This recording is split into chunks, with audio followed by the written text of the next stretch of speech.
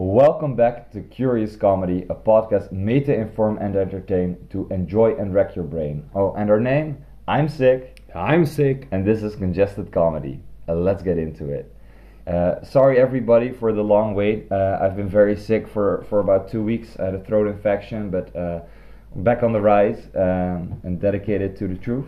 So, and Jala also has suffered from an illness, but his immune system is impeccably better than mine, apparently, because he's already recovered after a few days, and I've been in bed for 2 weeks. But let's not dwell on that for too long. We're looking at the future. Your humor is also infectious, right? So. Oh, very cute, very cute. Okay, well, since you're excited to get on with it, why don't you introduce our first topic? That's great. So indeed, we want to talk a little bit about India, because we see some global developments and some shifts in power dynamics, you could almost say. And it was interesting because I read an article that was like thinking about how the future of India would look like, right? Especially because they're almost like the biggest country in the world, almost exceeding like the population of China. But what was especially interesting was that they also have a younger population. And that was the first time that I was really thinking about it, because I was also always thinking about, okay, how many millions of people do you have, right? But it is also about the age, of course, because you want to be productive. Yeah. So and then we are living in the Netherlands, which sometimes is also seen as a really competitive society. So I thought it was maybe fun to talk a little bit about what would it be like living in such a competitive society, and can we even compare it to our way of living, right? Because our work weeks are 30 hours a week, which is 32, I think. Which is below like the average worldwide, right? But also in Europe, it's just super low, and it's also sometimes not that international people call it lazy, but really like to manage our time is the polite way of saying it, right? Sure. So take some time for the kids. So now I just was wondering, like, do you think that there is more growth potential than China? And then we take the population into account and the age, but also the fact that India right now is super big in like the digital infrastructure. So when you look at like roads, the physical infrastructure, it's like really lagging behind. It's lacking. But if you look at the software developers, like the percentage of the population able to produce websites, web applications, and IT services is like a tremendous boom. Yeah, it's unrivaled. Yeah.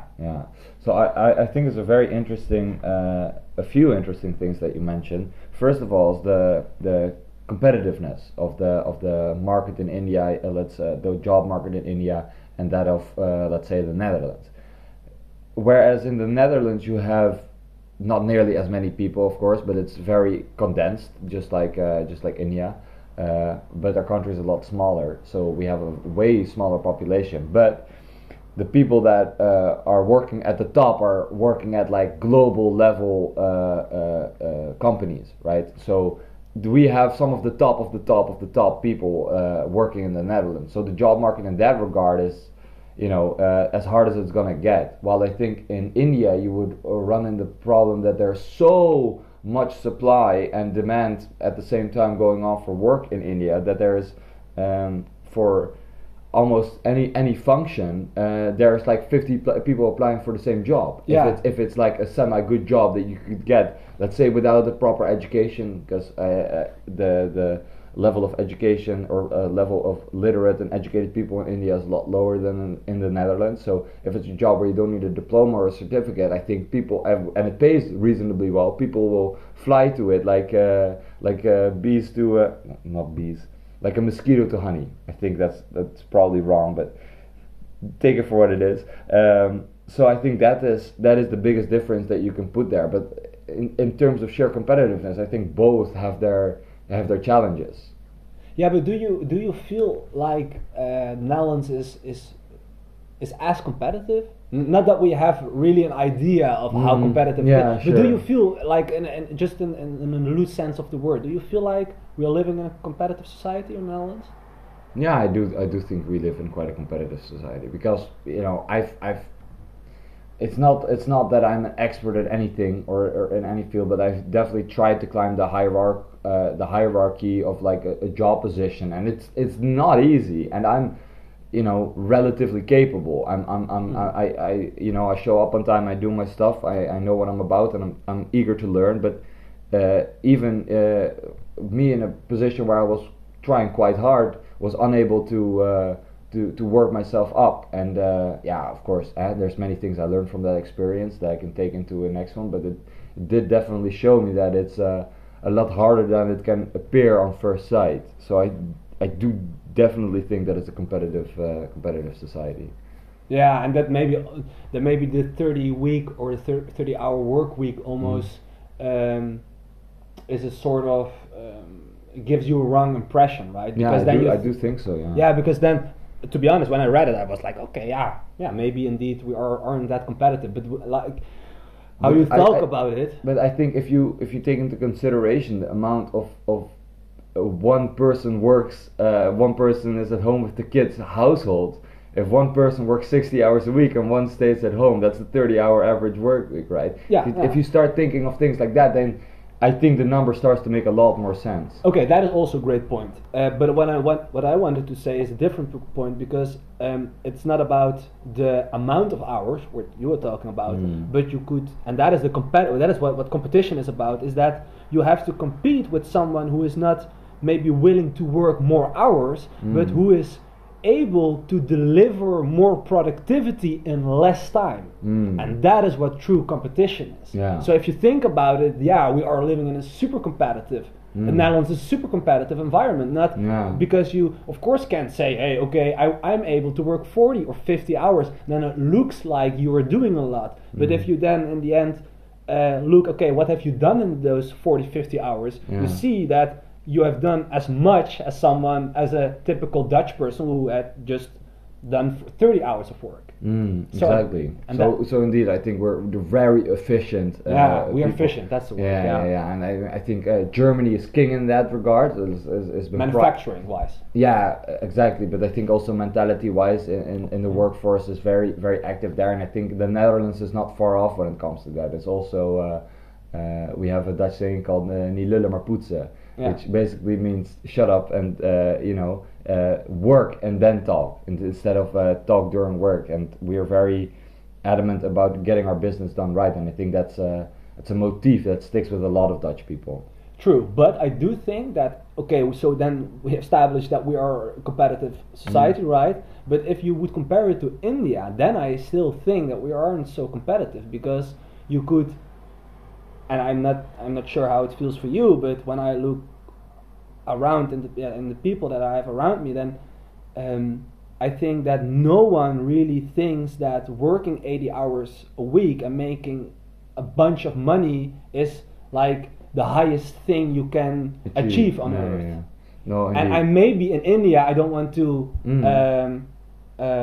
fill things in, but I could imagine that, especially when there's such a competition, I could imagine that some people there say, okay, if I just dedicate my life to work and able to pay the bills and maybe make some more money, then I'm doing good. Well, in the Netherlands we say, no, yeah, it's fine that you make enough money to pay the bills and maybe a little bit more, but what do you do in your free time? Do you have hobbies? Do you have children? How much time do you spend with your children? And I think we value life differently in that aspect.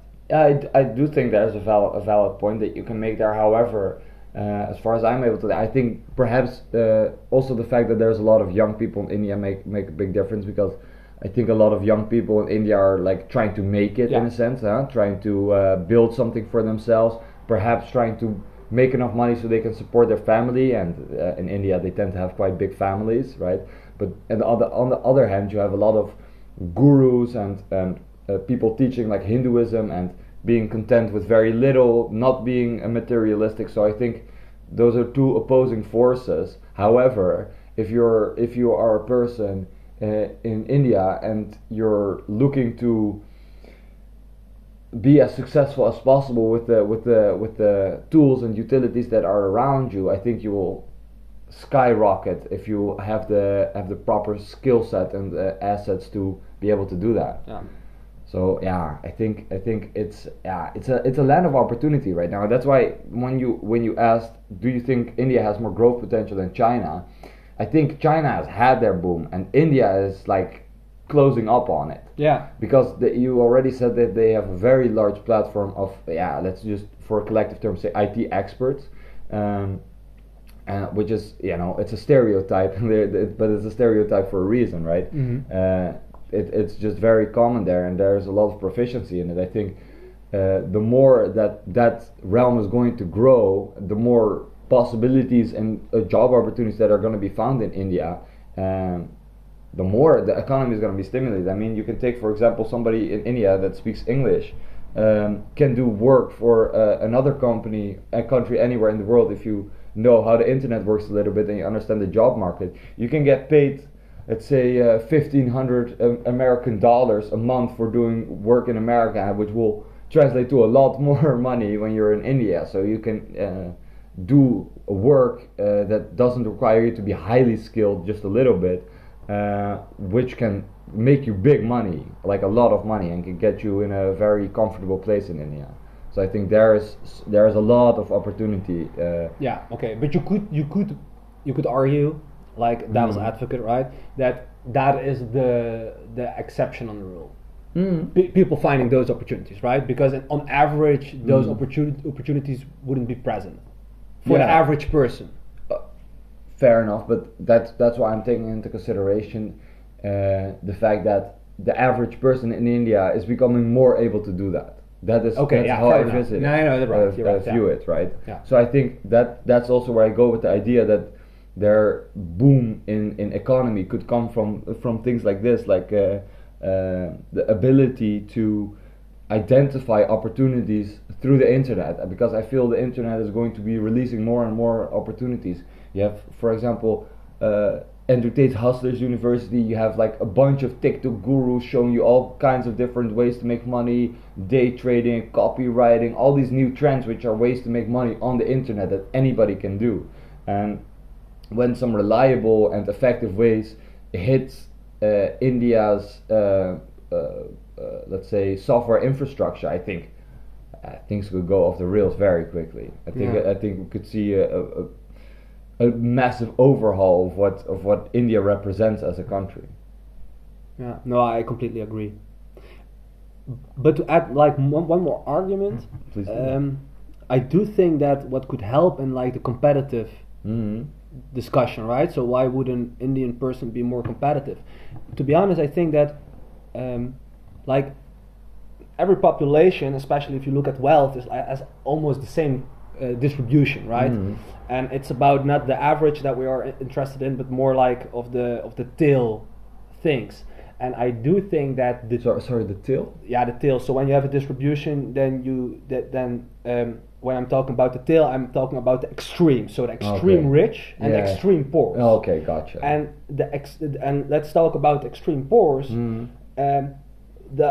What we see as poor is in no way comparable to what an Indian person defines as poor. Sure. And I could imagine that not like the worst thing that could happen to us when we were poor is like sleeping on the street, and then you need €2 to help you find a place, and then the local communities will help you. Yeah. For like $2 or €2, just like a symbolic amount, right? That you have to put some amount of effort into it, because not that we don't want to make it interesting for people to become homeless. But if you look at America, in India, then you see that like the worst thing that could happen to you, bro, I don't think that is far off.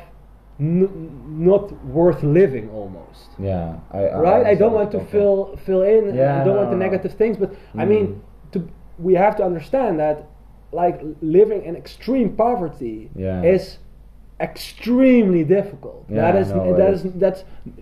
are not able to put that in words. What that does to you mentally. And physically as well. Yeah, and I could imagine that, especially the mental part. Okay, for some people it will like almost sort of a curtain that comes in your brain which leads to a position that you're not able to function and be productive. But for some people, it can give them then a sort of Olympic fire, right? To be able to, for the rest of their lives, work so hard that they are sure they will never end ever in a position that is in some way relatable to that they have seen. Yeah, exactly. So it's indeed the two ways of dealing with it. It's almost a mindset thing, of course. We don't want to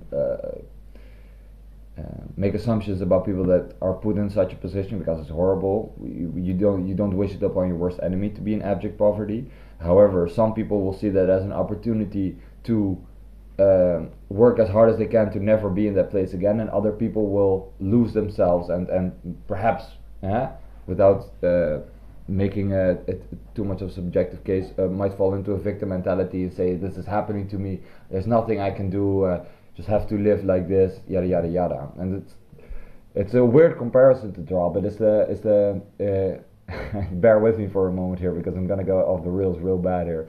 You have pedophilia, which people that were raped or molested as a child are more likely to be a molester themselves. However, if you would think about it, that would mean that more and more molesters would keep growing exponentially, right? Because if everybody that's molested also molests, you can do the math. But what tends to happen is, even though that is a fact, is that the people that are molested don't always molest, and a lot of them will do everything in their power to make sure that it never happens to their kids, and will protect them for everything. And I think it's a very similar thing to how a traumatic event, which I think abject poverty and being molested, of course, never the same thing, but both very horrible things that can happen to somebody, is a breaking point for a human. And in a breaking point, there's two ways you can go. You can go even further down and try and stay there, or you can bear through one of the toughest things in life and go up from there. But that will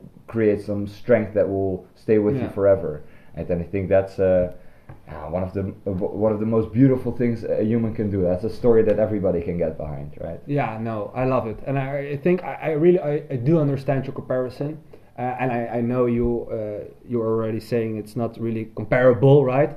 But to make the for me an important distinction, and I'm sure you will agree, is just that both happen to you, right? Being molested and living in poverty. Yeah. But I think there are many differences. We can agree upon that. But like for me, I think we are on the same page. The biggest difference is that in the end, if you are the molester, it is not in your benefit to molest. Maybe you think so because it gives you some kind of fulfillment. I don't know how it works, but fine. Yeah, sure.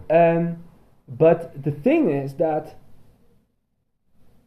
poverty, money, is most of the time a zero-sum game, which means that if I'm not the molester in this one, but I am the rich person keeping you in poverty will benefit me. Yeah. And therefore I have an incentive to keep you in poverty. And like you just said, you don't have an incentive to molest. And therefore you will see that molesters, and like you just described the dynamic perfectly, like you just said, the mental capacity of people to do the right thing will ultimately weigh off the bad things, right? But if you think about the poverty and the wealth things, that is not the case. The opposite is true. It is in your benefit to if you want to stay in the same analog, you will see that if you got molest, you will molest 2 or 3 people. And that is what we see, of what we have seen and we will continue to see, is like an enormous social inequality. Like an enormous, like the 1% or the 0.1%, or maybe in the near future the 0.001% having like the same wealth that 90.99% of the population does. I just wanted to make that out, that I do think that is the hardest thing with the poverty, that and like all the other problems, there is always a lack of knowledge, a lack of ambition, a lack of mental capacity, but the thing with being in poverty is that the deck is stacked against you. Yeah, and it isn't all the, like, yeah, you just said it perfectly. The cards are decked against you, but it is in the one who is like giving the cards and its benefit to whenever I'm almost at the level of being not in poverty to push me down. Yeah. And that is something like in any other case, Leslie or whatever, it doesn't work that way. You don't have an incentive to. Maybe you think so, like I just said, but that is like that's a sick mind. That's a sick mind. But if you really think about it, if you're like in your optima forma, then you wouldn't behave that way. But in our economic system, we have incentivized people to behave in this way. Because we will say you will make more money, which means you have done it better. Great job. Great job for holding someone else in poverty. That's sick. It is sick. It is sick. Well, kind of a sad note to end to. Yeah, right? it is. But I wanted to make a joke about it as well. But you beat me to the punch. You beat me to the punch. Instead, I wanted to say, well, with that warm feeling in all our stomachs, let's move on to NATO, which will also further that feeling of warmth that we're all feeling. Yeah. But it's winter, right? Winter is coming, so are the rockets. It depends how long Putin stays alive, but sure. Yeah, well, in case you have plans to change that, don't tell him because he's always listening. That's true. But do you want to go to the next subject, or do you want to because I have one question about the whole thing we just discussed. Oh, please. And I'm really curious what your opinion is because we kind of dived really. We delved really deep into the. But I told you I was gonna get off the beaten path. I didn't think we'd fucking have an adventure there. No. But I liked it. No, it's great. But maybe to zoom out a little bit. And say, okay, right? You have U.S., then you have China as a global economic power, right? Money is power. Okay. Then you have right now almost. Now you have Europe is third, but. In a couple of years, you will see that India will be like the one of the superpowers. One of the superpowers, right? Doesn't really matter what position.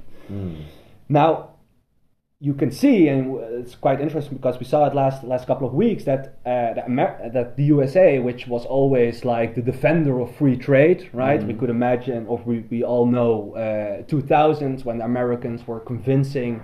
Via the World Trade Organization that China should enter the free market because that would benefit them and their population and they would be become really rich, which happened. But now the question becomes that we see right now that the US is instead of competing the free market thing, is instead deciding to say, okay, we want to protect our economy because we see that on certain domains we are losing competition-wise, or we cannot afford to lose. Just if you are winning, you don't have to think about this. So you could imagine what the position are, and now you see that with certain chips, with certain minerals refinery, but also mining that are critical for EV production, batteries, right? You see computing power, but that's also related to chips. So you see a lot of domains, a lot of industries that are, and for example, our Europe super high tech company ASML, the producer of the machines that produce the chips. Exactly. That is also not allowed to trade with China, to not sell the newest EUV to China, because the US says that could compromise their security, which is really broad, as we know. So my question to you is more in this light, in the light of India becoming a global player, and we always have said as a Europe and Western world, we want to have a free market, the invisible hand ruling everything. Now America saying, to a certain extent, do you think that we, in the future, should we compete or should we protect? Well, there's a saying which I really love, which is innovate or die. And I think one of the people that embodies that very well, for example, is Elon Musk. I think he also preaches that saying, maybe not directly. But can you repeat it? Because I'm not sure. Innovate or die. Innovate or die. Okay, yeah. Right. So you have to continuously create new things, be competitive, be innovative, or you will fall behind, you will die, right? Yeah. So what America has done is they have reverted from being one of the most innovative and most economic strongholds in the entire world. They have started lacking in a few departments. And I remember one of the things, this is a while back, so I might get the details a little bit wrong, but I think I still got the gist of it, is there was a high-ranking army officer in America that said, listen, if we don't start spending time on our cybersecurity budget and our warfare methods, that is not just infantry, planes, and boats and physical things, but we have to also work on the software side of things. He was almost left out of the room when he came with this idea. While he said it's so essential that if we don't do this, we will lag behind. And now what we're finding is that he was right, and China is ahead, and there's other countries that are also ahead in that department. While I think if America had focused its efforts on that, they would be number one or one of the best countries in the world in that regard. And I think America is almost a bit stubborn and stuck in its old ways, and it's taken it lightly. And I think greed and fear has managed to. They so badly want to stick to the idea that they are the best. They are number one country. They are nationalist. America is the best country in the world. USA, USA. That they are so unwilling to give up their positions that they would rather say, okay, nobody else gets to do anything. Listen, we all have to do it our way, and if we're not all gonna play fair, I'm gonna steal your toys. It's like a toddler's reaction, and it's almost sad, really. Mm-hmm. And I think it's led by greed and fear that they are going to be overtaken, and that they are going to no longer be relevant in the conversation, which won't happen for a long time. But if they stay on this path, it will. And the greed that embodies America, that really shows that they want everything for themselves, and it's painfully apparent at this point that this is the case. So I think it's not even a question: should we compare or should we protect? We should always compare. We should always be competitive. We should always strive to be better and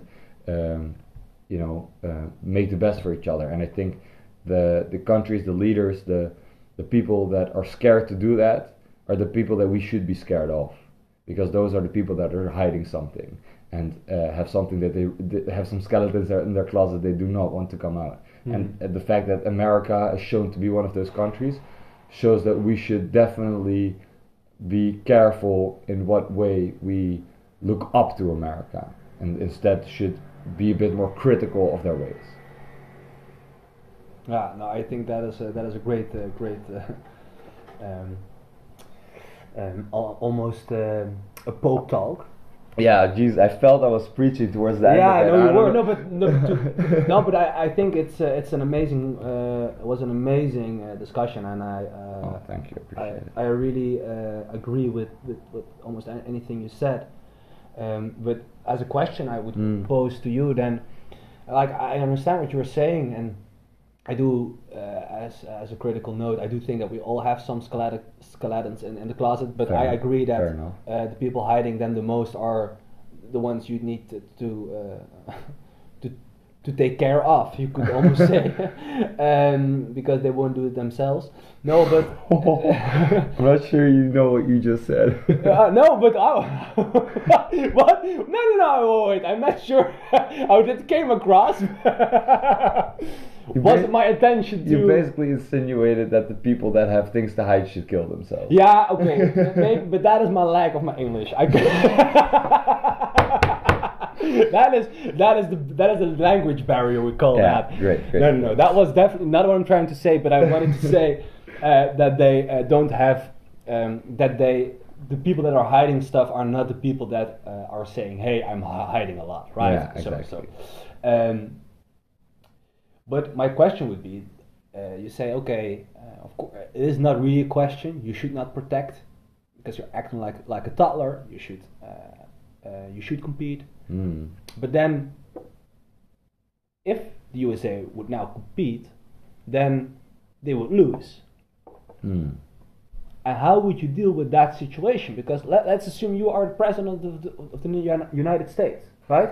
You could either say, okay, I hold myself to the principle, I'm not a toddler and I compete. But if being not a toddler and being and holding yourself to your old values, whatever that means that your competitive position is weakened, and like the income of and the curtains dropped as well. Right. So let's take that to an extreme in which the average income of an American will decrease and the average income of an average Chinese citizen will increase. Then have you done your job as a president? Well, better than the case. Okay. Well, so you're imagining me to be the president of the United States. So already I have dementia, so it's going to be a lot more difficult. Yeah, no, I can imagine. Yeah, no, right. And if I that's why we chose you. Yeah. If I stumble in my speech, you already know why. So I think that regardless of the perhaps immediate ramifications that it will have, because the barriers that you've been putting in place to prevent people from racing beyond you, the hurdles will be removed. Which is definitely gonna hit you in the short run. But I think if you mobilize your country in such a sense that you're invigorating the American people, there's 300 million people in that country, and there's some geniuses in that country, right? If you allow them to maximize opportunity in people's playing field, and you allow them all the resources and tools that you could possibly hand them to make the most of the situation, I think you will shock yourself with the results that you were able to produce by that fact. And I think the belief and the faith in that you would have to hold and that you would embody by your actions, this is quite ideological, but I'd like to believe it, will inspire the people to use those liberties and those blessings to raise back up. Because if there's one thing I know about America, is that Americans are proud to be Americans. Well, what's better than being a proud American than making America an even better place, right? If you're given all the tools, all the opportunities to be able to do that, why would you assume that they wouldn't do that? Is what I would think. And as a president, I feel that is the idea that you should inspire to your people, is it not? Instead of saying, okay, we are scared of China, and we are scared of Russia, and we are scared of India, so we're just going to prevent everybody from playing a fair game. Go for it. We are behind them. We still believe that we can do better. Now that is a message to be inspired by, right? Yeah, no, and I agree. But to be honest, right? I think ruin my argument. Yeah, no. I think the Americans also agree with you. But the thing is, and we didn't discuss it because then it would get harder. But like the answer, I think, why America is choosing to protect instead of to compete is not because they don't agree with you. They do, I think, at least. Because I do, right? That I'm feeling really American, but no, but for real, the thing is just that they are saying, hey, we want to be the best, like your argument, but what do you do when other people are not playing by the same rules?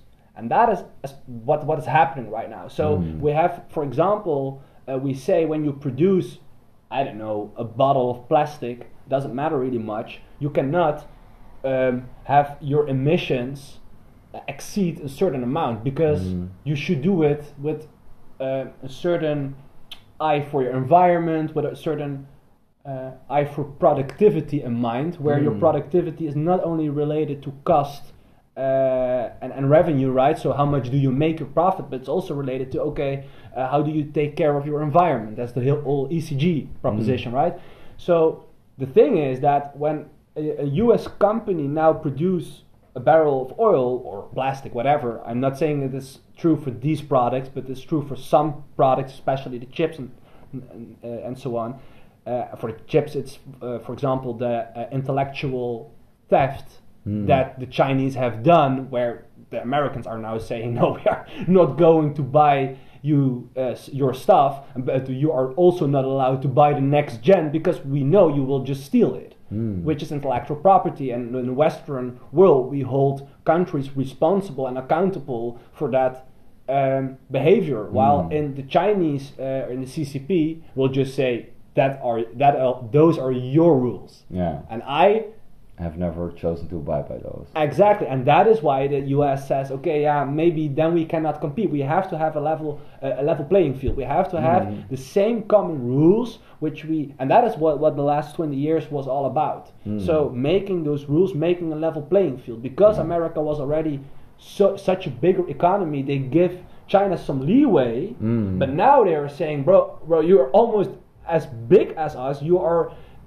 increasing your output by like much more than we do. You are more productive, you are almost more powerful. Now it is time to level the playing field, and now you're going to abide by the same rules we are saying our companies have to abide by, and if you don't, then you don't have any entry to a market anymore. Yeah, I mean, that my philosophy did indeed not cover that aspect. So it's a very good point of view to bring it up. Thank you for that. And I take your point. I definitely do, because it makes sense, right? We put restrictions on ourselves to be in accordance with what we all believe is just and right. You're not doing that, but you want to profit from us regardless. That's not how it works, right? We play the same game here. So you say, okay, then we just cut you out completely. And I'd hate to say it, but I don't actually know a better solution. Because what else are you gonna do? You can't force them to comply, right? It's damn hard to use sheer will to force them into following your ways. And who are you to tell them? Yeah, okay, fair enough. But the thing is that not the US is just saying that. The argument is that the World Trade Organization is saying that, which should be an autonomous, independent organization, but depends on funding and is receiving, as much organizations in the world, most of their funding from the US, and therefore the Chinese will argue that it is a US public organization, right? Sure. So, but the thing is, and okay, I follow your argument, but to be honest, that's almost also a Thaler reasoning, because of course a Thaler could say, yeah, you have to abide by my rules. Then the other Thaler will say, no, why should I abide by your rules? You should abide by my rules. And then you are nowhere, right? So that is Thaler behavior.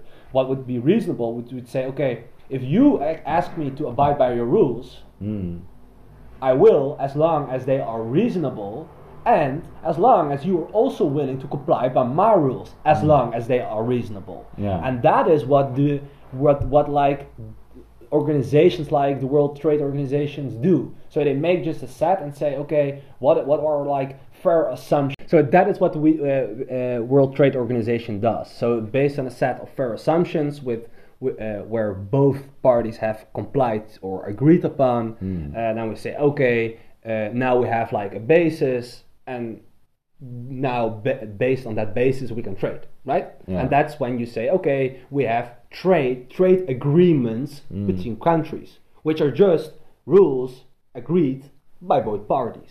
So therefore, that was like the point we were just talking about. Like, this is how already competition works, because you don't want everyone to follow his own rules. So we already do that for hundreds of years. We have international trade, which is always in our own self-interest, but we still say, okay, we want to have a transparent set of rules which all parties have to comply upon. And then, it's a level playing field, right? Yeah, exactly. And then we can just, but what the US is saying right now is just that China is not, don't want to update the trade agreement and does not hold itself to the same degree as the United States to the trade agreement. Yeah, exactly. And that are those are two like, different things or factors, you could say, are influencing the level playing field. Yeah. And exactly. therefore, the U.S. and that was the answer on your question. Okay, what can you do? Yeah, then the U.S. decides. Okay, we want to trade, we want to compete, we want to have a fair set of assumptions. You don't want that. Okay, then we're done with you, and then we're going to trade with different countries. And that is what is happening right now. That when you put it in such context and you finally get the big picture, it makes a lot more sense than my surface level view that I had on it before. Yeah, it's a shame that there is no deal to be struck, because in a way you would think that other people would follow in the same footsteps as America has. For example, European countries, they would join hand in hand with China, or with America, sorry, and China will forcibly be imprisoned with its own policies, and will remove free trade from itself. So I mean, a bit of pressure in that regard is necessary. But that is what happened in 1980, 1990, and that is why a lot of people in the Western world 30 years ago said China will never be a global power. That's just absurd. But since what you just said, so they did that, then China decided in 2000, okay, if you are going to be one team and I'm isolated, then I want to join and I will abide by the rules. And that's why it became a global power, because as not only could not only trade with USA but also with Europe. Yeah, exactly. So, but the other way around, that is interesting about the whole India part, is that India is now like almost proposing themselves as a new leader in the Asian world, where China is not abiding by the rules, is not taking care of environment, maybe human rights in the Uyghurs and stuff like that. And India is saying, hey, we are a democracy, really important. We take care of our environment. You can see why India is becoming much more and more an interesting trade partner. Because I think a lot of the values from India reflect more of the values of the Western world, which means a lot more integratability. Yeah, it's a very good argument. I hadn't considered that factor yet, but it definitely weighs in. All right, great, interesting. It's quite amazing how we almost did a whole episode about one subject, isn't it? It sure is, but for me that's fine, because I am running on fumes, so I don't mind keeping it simple. Okay, great. So shall we go to the next subject? Yes, please. Okay, great. So I want to also talk a little bit about NATO, which, in light of the things we just said, are almost self-explanatory why it is relevant, right? So a short history of NATO. Now, history is a big word, but a short introduction to NATO, that would be better. Is just that NATO is like an alliance, a Western alliance, which alliance. Thanks. Which is my English is still back from the 1950s, where the NATO was where the NATO originated from, because it was like an alliance to make sure that after World War II there would never be war again, right, in Europe. And then there was like an increasingly pressure from the communists, from Russia, that want to invade Europe, right? And then we said, okay, if we just as a collective help each other, and then we are stronger, and one is less inclined to attack us. And that's why Article 5 of the NATO is the most important article, which just says if you attack one of our members, that's an attack on all of them, and all members will attack. So this is exactly what went wrong in World War II and the first. So have we learned from history? No. No, that's not true. We did, and the NATO is a military alliance, right? So every country has to send some military and financial aid, and then NATO will, as a collective or as a central organization, coordinate the military activities, which are normally not present. It's a small military, but some operations are done in the Balkan, where there is right now a lot of refugee, so a migration crisis. So you have like in Serbia, you have a little spot which is not part of NATO, which is not part of, and there like migrants try to cross the border with Hungary and try to come in Europe.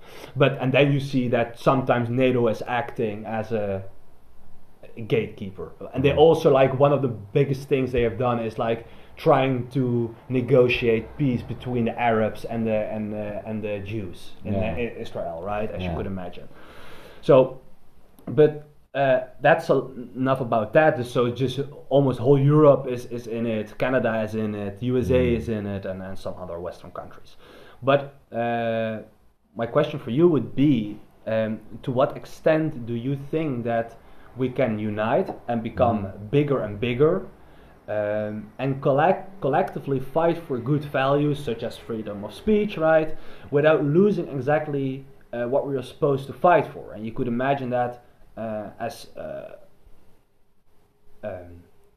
if NATO is a collective of like 30 countries, then you have 30 individual countries which all have their own ways of treating freedom of speech. But what do you do if you want to collaborate on a military level?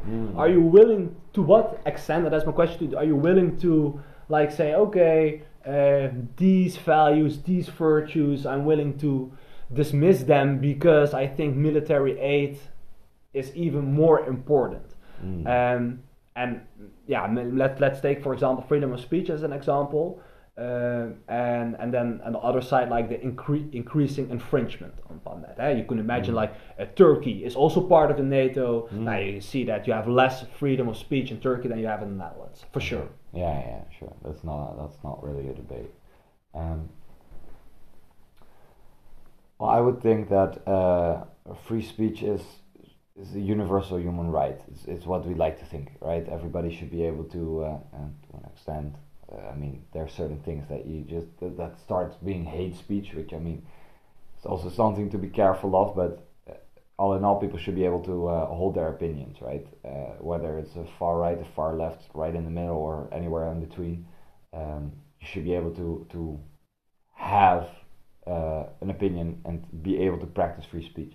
Now, the thing is that in certain countries, I think for sure the further east you go towards Europe, it's also more noticeable. Is that there are still things left of the Soviet Union, the communist regime, where a lot of the ideas and ideology and philosophy was to be communal for one leader, but also came with a lot of autocracy, which caused the people that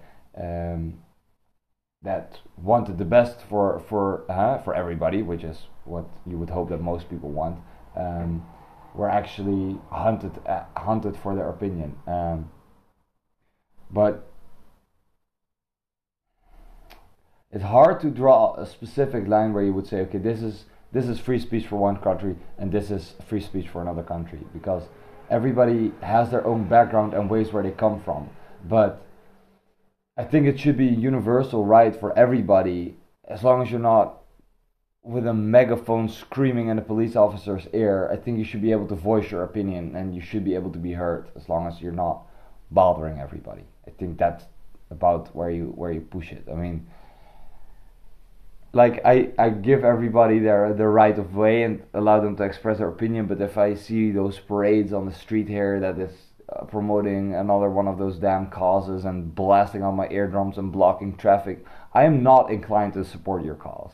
I am in fact more inclined to thwart your plans. I don't care how much I agree with your point and how well and accurate you've portrayed it and how important it is. The fact that you're messing up my day in such a blatant way is just, yeah. I mean, how do you want me to support you, right? It's like, yeah, I don't. I'm only going to hate you. Yeah, no, but I had a dream of this where I was like, there's this parade, right? And I was I don't remember what it was. It was a socialist party, or it was for the day of Labor Day. I don't remember. It wasn't that impressive, I suppose. Or important. Yeah, sure.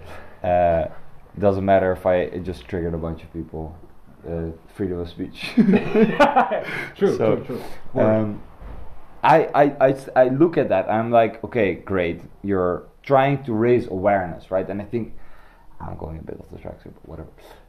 This is also like the trend that I see on social media all the time. Is we want to raise awareness, and that is like the highest ideal, is to raise more awareness for it.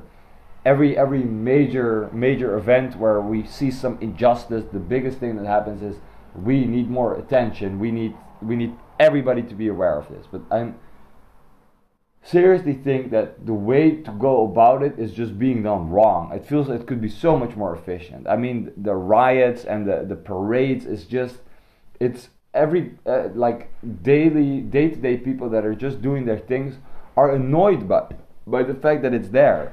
Well, what you would want is for sure people to be aware of the problems that are going on and find a way to help and to do, like, create actions, to do a marathon, do a race, do a stream, do like organize some special events to raise money or to be able to actually put something into place, instead of just saying, look how many likes and retweets I have on this thing that is so important. I just get annoyed by the fact that it should be, I feel it could be a lot more effective, and so therefore it should be.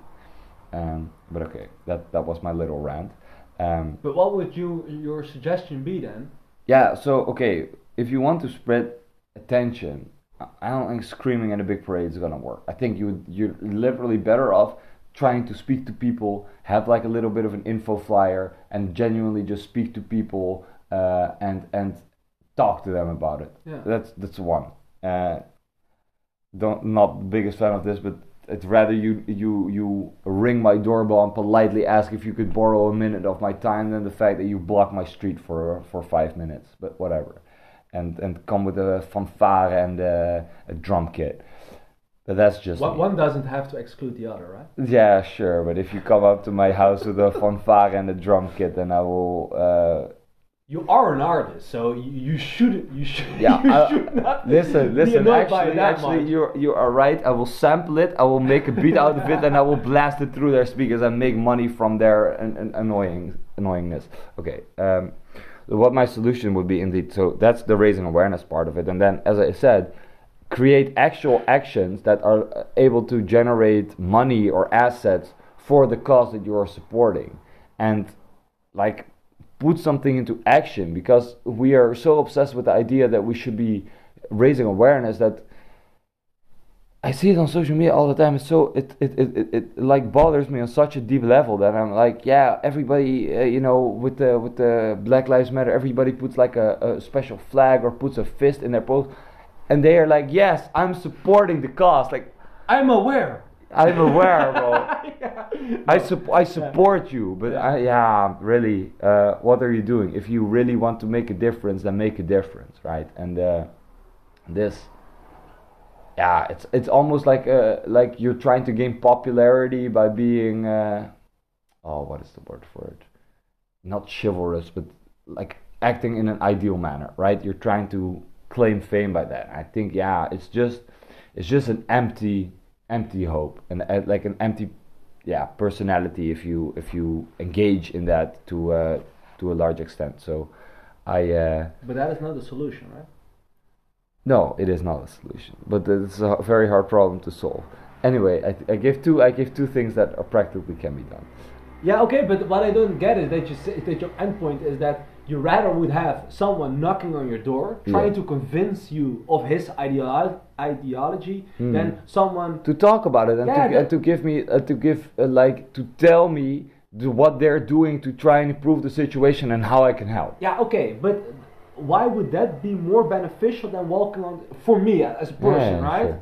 So from an organizational standpoint, it's definitely logic why you would not go to, because now by walking on the street, you have a much bigger audience, right? Yeah, sure. So you can convey your message to a broader audience. But the thing is that what I mean, I would rather get, I would rather just like biking through the city and then seeing some people saying, okay, I don't know, this like. We want to have more freedom of speech, or we want to have freedom of the Uyghurs, or we want to have whatever a political statement it is that you want to trying to make, right? Then I think having the discussion in public is, one, more productive than a one-on-one session. Two, I would feel like it's more how you say it feels raw. Do you know what I mean? If you're trying to convince me of your belief via knocking on my door, in the end, we can have a super interesting conversation. Best case, and then the next day I haven't forgotten. You can say that is not true, but that is how people work. But the only thing why we are still talking about a Black Lives Matter is because it went to such an extreme, not logical in my opinion, but it went so almost monkey that now you remember it. But that is not because they had great conversations, or it was just the awareness thing. So I agree with the point you're making that the whole social media using for all small things to raise awareness is leading to that end. But what I'm asking, okay, what is a better solution? I'm not trying to corner you. No. It's good that you question it. It's just like, I do think that like going out of the streets is like the most effective thing that you can do for any cause you have. Like, not on social media, but you go out in the streets and scream, like almost your analog of screaming via a microphone in a police officer's ear. That is, in my opinion, the most effective manner to achieve anything in life. And you can see that in Iran. But okay, listen. I think there's a big difference between if you're protesting Unilever and you have a big crowd in front of the Unilever building with protest signs and yelling and making a ruckus. Then if you're here on the streets saying Free Palestine with a bunch of signs and walking in the road, because most people here, that's an assumption, but let's just take it for what it is for the sake of the argument. Most people here don't have a relation to Israel or Palestine. It's not affecting their daily lives, not even close. So when you go about it in such a way, for example, let's say I'm hearing about this for the first time. I've maybe heard like a snippet before, but I'm not really aware of the situation. My first interaction with it is a bunch of angry people on the street shouting and making my life more difficult. Why would I want to be interested and help you? It doesn't make sense. Do you understand my point? Is why I'm saying, okay, forget about the idea of coming to your door, because we don't want Jehovah's Witnesses everywhere. That's a fair point. However, I do think it's important that we have an ability for honest conversation and like actual results. So I mean, I'm not claiming that I have the solution to Palestine and the Israeli conflict. I don't think anybody does. However, if you want to educate and want to be able to support, so for example, you want to raise money for refugees from that area to be able to come here, or you want to allow these people to, give them opportunities, contraception, whatever it is. You want to help these people in some way. Find a way to raise money, find a way to create an event. There's a bunch of fun things you can do with that. Allow people to sign up to just help for free. And you don't have to be a big parade. You don't have to go to people's house. Go to the city center with a group of people and like try and talk to people. Mm-hmm. I think that is such a more human and like loving way to go about it. I mean, we're all used to the sales people pushing every agenda on you that they possibly can. But if we are having people for just causes, trying to really make the world a better place in practical terms, I would be so much more willing to strike up conversation with a stranger. And I think that's something that we're missing in society as well. Like, everybody's so scared of social conflict, and for good reason, because there's a lot of weird people out there and people that you want to avoid. So I'm saying, let's create some people you don't want to avoid and that you actually want to talk to. And instead of this angry mob that's so unapproachable that even if I am interested in your cause or I want to learn more about it, then I'm like, I'd rather avoid it, because it seems like if I go up to you, I might get screamed at for questioning your views. Yeah, you lost. Now that is a fair assessment. I do think that is indeed true, and you can see that happening, right? So I agree with that. Sure. Yeah. But then it is quite a side road we took. Yeah, sorry. No, I had your question and I was really struggling with it, and I started a rant. I was like, you know what, this has something to do with the topic you asked me about. It's good enough. No, but it is great because it's the way of how do you want to get convinced. And let's. I think for me to give an addition for that. That boils down to people being or willing to speak but not able to listen, and that is something that is, I think, particularly present in groups that you were just describing. Yeah. So there's groups that are on the streets and just those. And that is the point you're trying to make, and I think that shines a different light on it. Is that we were just talking about, okay, what would be better, knocking on the door or walking on the street? But in this case, you should turn it around.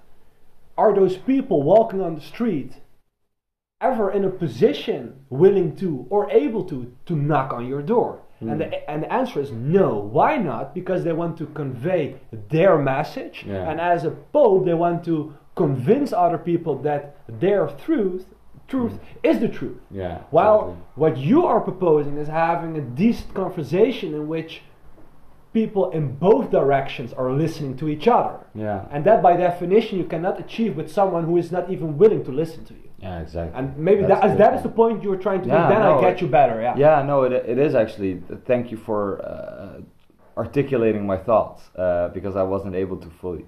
Indeed, I think that's a big part of it, is allowing people to it feels indeed like my opinion is the one. My opinion is the one. Yeah. Wait, and that is an unattractive standpoint for me, because it feels like no matter how well my arguments are formulated, or no matter how much I could make a point that could be a valid argument, it feels like so ideologically possessed that any true conversation is leading to nowhere, because you're just talking to an idea. Yeah. You're not talking to the person, you're talking to an idea that's in the person. Yeah. Right? And that and that's a scary thing. Yeah, and maybe the scariest part would be that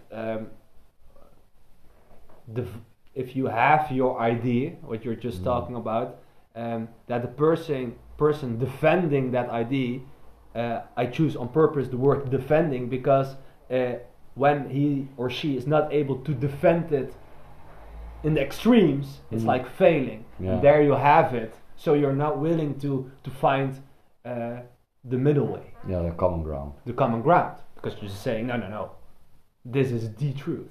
Yeah, exactly. So no, I do get you. But yeah, indeed, it is... but maybe we can just skip it and go to the next subject. I think that is interesting. But we can talk about in the future what is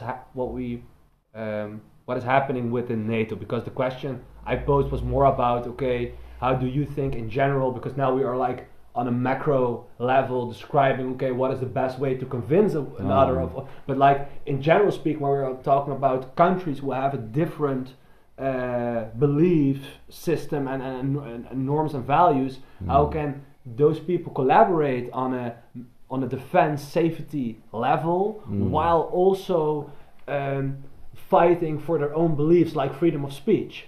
How do you do that? And is it not something you will compromise. So, for example, if you would say, I want to have a safer country as a NATO, so want all the countries in NATO to be safer, does that not automatically means that you always have some infringement of your privacy?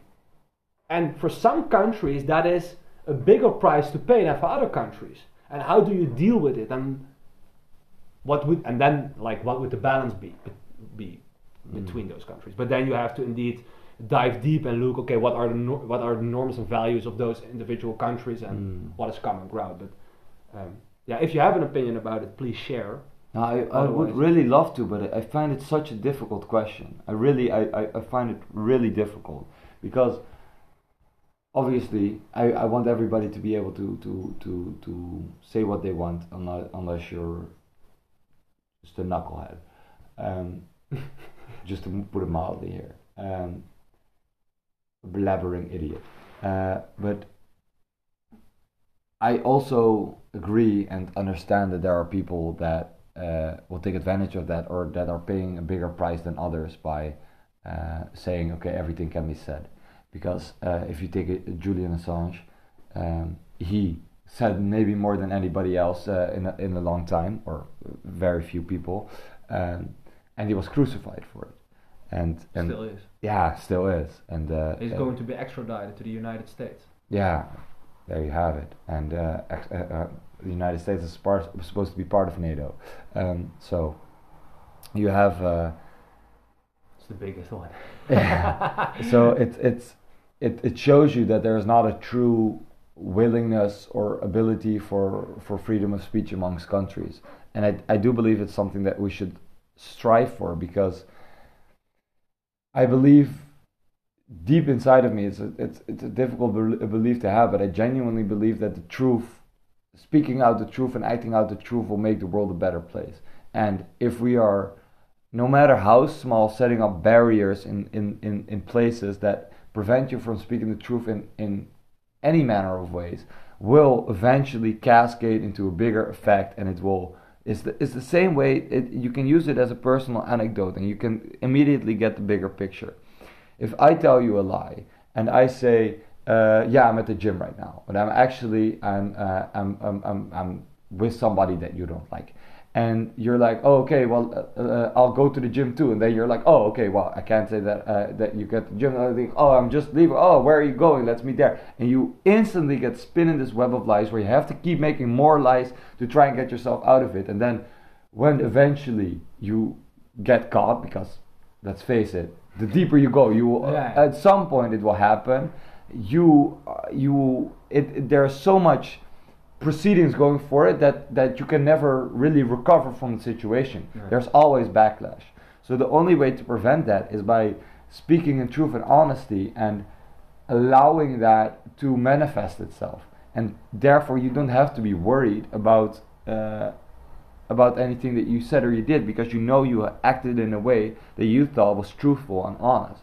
And if we prosecute people for doing that, like Julian Assange and so many others in modern times, for speaking about anything that they find is controversial and being ridiculed, cancelled, and banned from platforms for doing so, we are in deep shit. Yeah. For lack of anything better to say, but it's really the case. It is something that we must avoid at all costs. So that's why I think, even though I understand everybody's complexities and difficulties, but we have to aim for it. There is no alternative. We have to allow that possibility to be there and allow people to express themselves, because it's the only way to move forward. Yeah. Unless you disagree with me. No, I completely agree. But I would almost, as a sort of a conclusion, say, or add to it, that you would say, but that's maybe one dimension I'm arguing right now, that you would say, okay, we don't want a bigger NATO, because a bigger NATO means more countries, more different countries who you have to compromise with, and so lesser chance of people able to speak up their true minds. Right? So as I completely agree with what you were saying, and I think alliances like NATO are are like making sure that Julian Assange is extradited. Yeah. Because now you always have, if you have like NATO, then you can on any level can always, like even as a Sweden or as a UK, you don't agree with what is happening to Julian Assange. US can always say, listen, we have on so many different levels with the UK, but for some countries, just the NATO, you can use that as as to leverage your position. And I think, that is.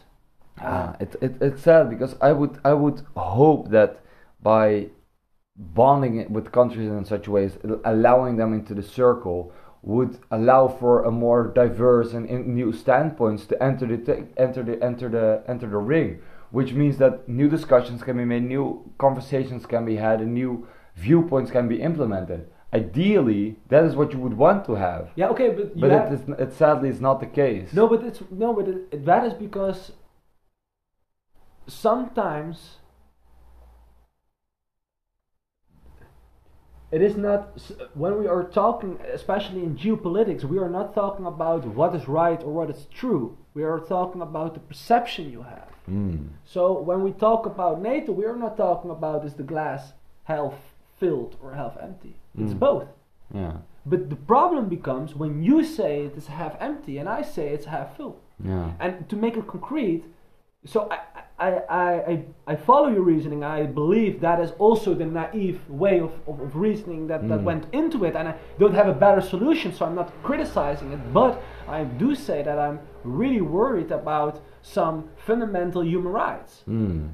As you have seen that those are compromised with Julian Assange. Yeah, exactly. It and happened. also the mention that you made, not in the podcast, but beforehand, about Sweden and the veto.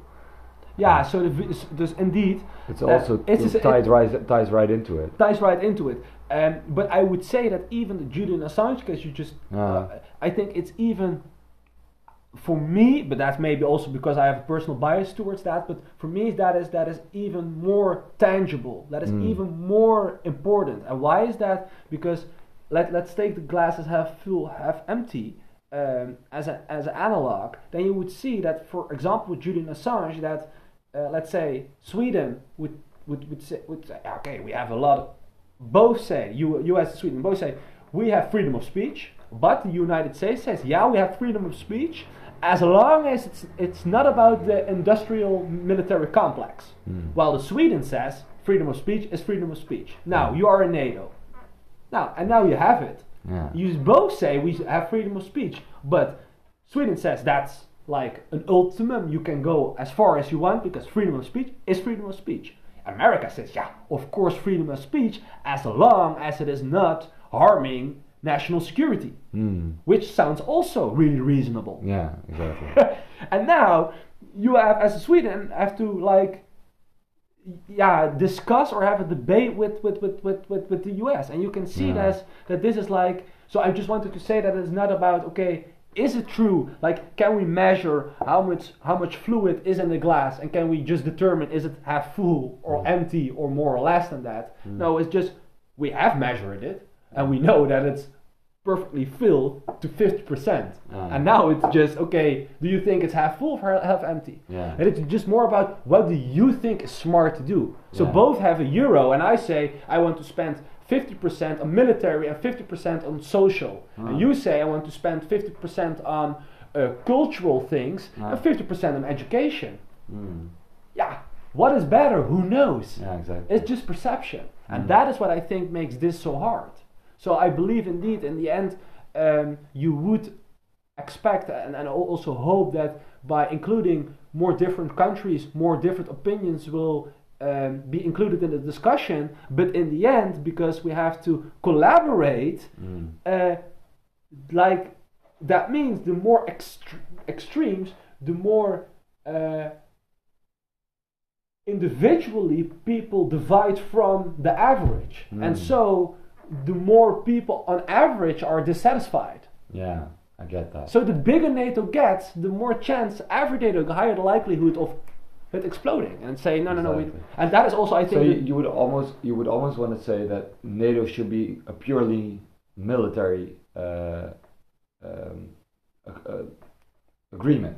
Except for that, they have no ruling power because people and cultures are just so different that it should be handled amongst themselves, because forcing everybody into the same metric is just not going to work. Yeah, and that is where it originated from. Yeah. That's what this just Article 5. When you attack someone, all the others are attacked in that sense that you will get all the member states against you. Exactly. And that is like the Ukraine thing. It's not part of the NATO because if it were, if it was part of NATO, then Putin would have had hell to pay. Yeah, and that was also like the big thing 2 weeks ago with like the missile in Poland. Because if that happened, then it was NATO. So that is the distinction. Did they? No. They are not sure because they think that it was like an anti-missile from Ukraine. Yeah, I heard that there was a good chance that it was from Ukraine itself, but I wasn't sure if it was confirmed or anything. No, but there was also the German embassy that was attacked in Ukraine, right? The German embassy was hit. There was also like big talk about I missed that, I think, because the embassy of Germany being hit in Ukraine would also be under Article 5. Counting as a war attack. Yeah, because it is German ground, German territory. Exactly. So it is. But that because like listen, I went to Berlin a few months ago. I couldn't came near like a radius of 100 meters next to the Russian embassy. And believe me, I'm the one trying to figure out how close I can come. But listen, I felt really unsafe. I can tell you that. And like some people were just looking at me like, bro, you can come. I will shoot. I don't care. Come, do it. Press me. And I was like, bro, I'm not even going to test, right? Yeah, I'm not a cat. I'm not a cat. Exactly. So, but indeed. The Sweden and Turkey is let's take that example for anyone who doesn't know, because indeed I think it's interesting, closely related to it. It's like the same that Turkey and Sweden are both part of the NATO, and every member has like a veto, right, which you can just sometimes use. If you use it too often, then it still has some value, but you could imagine it will it will influence your position, right? But what happened is that Sweden applied after the Russian invasion on Ukraine to join NATO, and then Turkey vetoed and said, no, you cannot join. Why not? Because in Sweden there are some activists who Erdogan, the leader of Turkey, thinks that are related to the Gulen movement, which was the 2016 movement that tried a failed coup. And 6 years after the date, he's still searching and still holding people around the world accountable for that. To even this extent in which he just says, okay, if you as a country wants to join, you first are sending me the terrorists, and then I'm willing to think about it. And if you don't, then you don't. And this is again a clear example of the Sweden president saying, what are you talking about? We are not holding Kurdish or Gulen like descenders. No, we're not doing that, and at least not actively, right? So not on purpose. No, and he's just said, no, you are giving them asylum. I don't care if you are giving them asylum or not. If you don't send them, you didn't do anything in your power to do it. So then I will hold you accountable for it, if you have it or not. But then you can see how it's a clear example of how Erdogan is like almost misusing or using NATO, which is an international alliance, to provide military support to, in essence, just provide peace in the world, to just use it for its own national benefits. Yeah. Indeed. And there you have it. So you have both. So now you, this is a clear example of including like different countries with different values. Yeah, exactly. If you would add Saudi Arabia to it, now can a journalist now talk, or should every journalist be? So what is happening? You don't know it. No, exactly, and that's I think an example for a lot of people that will like make sense because it's very active right now. It's like the World Cup being held in Qatar. So many different values are clashing there that you can easily see that even if we thought we had an agreement when it comes down to it 2 days before announcing beer is no longer sold on the premises because we don't allow. Rainbow flags were to be allowed. On the day of, they are being held in possession and being taken off people. If you have a rainbow somewhere in your clothes, we are taking it. So you can see that they say, yeah, we'll play along. We want the World Cup here. We will allow all your rules. But when it comes down to it, no. We're doing it our way, and there's no discussion. Yeah. And I think it's a great example. Yeah, thanks. I think indeed the idea with NATO, especially also with Turkey and Sweden, people will use and abuse the system for their own benefit and interest. And the more people involved, the more bended and corrupted the system will eventually be, because we are as humans are individuals at the core, at the base level, right? You live an individual life. We are all connected, but you live an individual life. And one very famous quote that I've heard that I really like is, a group doesn't hurt, a group doesn't get hurt, the people in the group get hurt. So it's not that when something happens to NATO is that NATO gets hurt. NATO is not something that gets hurt. It's an idea that people upheld. The people that are upholding it or living under its regime are the ones that will suffer the consequences. Yeah. And the more we start to realize that, the more we will, I think, have to face the facts that trying to fix a broken system is not the way to go. The system itself is inherently wrong. And if we fail to come up with a better solution or abolish it on its own, perhaps Article 5 has enough reason to stay, or perhaps part of it should be rewritten. I think the problems will only keep stacking up, because all that Sweden wants, primarily, I'm assuming, is refuge, is safety, is a war safety. They perhaps don't want to deal with all the things that come along with it, but have to in order to ensure safety for the people. And by being forced in such a position, they are being able to be taken advantage of by a country like Turkey, and forced perhaps into a very ugly corner that they rather not be in, and now under time pressure as well. It's a messed up game. Yeah, I know it is, but I think that is a very valuable point, because sometimes, especially in the heat of the moment, you almost forget how that we are talking about people. If we take, for example, the Russian invasion of Ukraine, and in the heat of the moment, you sometimes almost want to say, those stupid Russians. But there is one stupid Russian, and that is Putin. Yeah, right. No, but in general speaking, that is like, and the same counts for the Chinese, or same counts for the Saudis or Qataris, right? Exactly. If you think about it, that country that has 10%. You can see interviews, the Qatari people with the strange dresses. Mm-hmm. I thought we had an issue about that men want to be female and female want, but when I look at, I mean, right? Yeah. The jam pot dresses. Yeah, for real. So no, but. And you can say, oh, that is impolite. No, it is not impolite. Those people are talking interviews and having the audacity to say, our people, Qataris, are just 10%, and other 90% are refugees helping to build our country.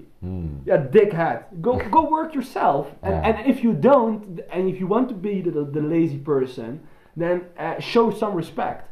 But to say on the national television, while you know that you are going to be interviewed and you are the representative of your country, and just saying, yeah, we Qatari people, we are just the 10%. Yeah, you just have a few 100,000 people, and the rest of the millions are just, bro, that is just an audacity. Yeah, just audacity alone. Indeed. Yeah, that indeed. But I take your point like to the heart when you say those stupid Russians or those stupid Saudis or the stupid Israelis. For example, it happens so many times that we categorize an entire group of people as the same thing with the Kill All Men movement. The rich white men are in power, and running the world. It's always lining up a group, and everybody in that group is guilty. It is never the case. And by doing that, the people that are doing right or trying to be right are incentivized not to do so or to be that person. And that is one of the most dangerous things that we can do, because we will corrupt the people that have the biggest hearts. Yeah, no, and it is that's true. So dangerous. And you see, it is great, and you see it over and over again. But I mean, I think slavery is now a hot topic. It's exactly the same. Here in the Netherlands, if you look at history, a lot of people don't read history well, so then you maybe don't know. But if you really look at history from like a few thousand years before, Christian counting, you could say then, right? Because you have also different countings, but let's hold ourselves to that counting. Then, you can just see that, around 15, 16, 1700s, there were some Dutch people that decided to trade slaves. Now, that was like less than 5% of the population. So that means also that less than 5% of the population derived the money of it. Now, really important to know is that the VOC, when we're talking about it, became such a big operation that it was nationalized. Which meant that like the main shareholder was the government. Yeah. Now we invited that is true. We invented like the modern way of holding shares, because the VOC was the first country in which you as a person could buy a share. Yeah. But you could imagine that in the beginning it was super new, that this was especially fruitful for the ones who already had money. And not for all the people that even didn't know it existed, let alone have the money to buy something like it. Especially like, imagine being just a little bit above broke and being told, one of the best things you can do is buy this piece of paper that say you own. I think you're scamming me, 100%. And then someone would say to you, we are going to the south of of Africa, and then we're going to bring to another continent, and we haven't done it that often, but it sure will go well. Yeah, and we're gonna get lots of money and gold and spices. Sounds like a fever dream. Exactly. But I think it's like a great example again of indeed. And you see it right now that a lot of people not from the Netherlands, thinking that Dutch people are proud of that part of the history, which most of them are not, because most of them did not partake in it. Maybe they wish back then, because you could make a lot of money, but that is something different, because they didn't. Because those 5% wanted to, like always, want to have more and more and more, and it doesn't matter if it was a Turkish guy back then or a Dutchman. A Dutchman wanted to earn more than anyone else, so also his neighbor. Exactly. And indeed, those are examples of that. And I just wanted to say that. Back to the World Cup, because it's still in my head. I can feel that, and I'm thinking about the World Cup, and I'm thinking about Budweiser, and I get it, right? And really annoyed they cannot serve beer 2 days before the lounge. It's annoying. But then I thought, how great of a business opportunity is this? Now we know already that Heineken is making more money out of the 0.0, right? So now you could make the Qataris make like an advertisement for you, like feel sorry, because like you right? We paid a lot of money and you did it at the last minute, so you could have communicated at least a little bit earlier. Now I want you to make some Budweiser 0.0 commercials and let the Qataris drink it. Let them make the advertisements for you. Sell a shitload of beer, because people don't get drunk, right? So you can sell a lot. And then, like one of the last 2 days of the event, you would run a countrywide commercial, and then you would say, Budweiser, 0 deaths, 0 alcohol, 0.0. like a big fuck you, right? And that would be. And it would be afterwards, after they have drunk it, so then you could like show the whole world, like, no, you were drinking it. 0 deaths, huh? It's like sort of a compensation. Hey, Jala, have you ever considered going into marketing? Because I think have, you'd yeah. be great at it. Yeah, right. Yeah, I've thought about it a little bit too much about it. Okay, well, perhaps for another day. Or you can manage the social media accounts, right? Yeah, bet. Okay. Do you mind finishing off? I do mind not talking to you anymore, but after all goods comes an end.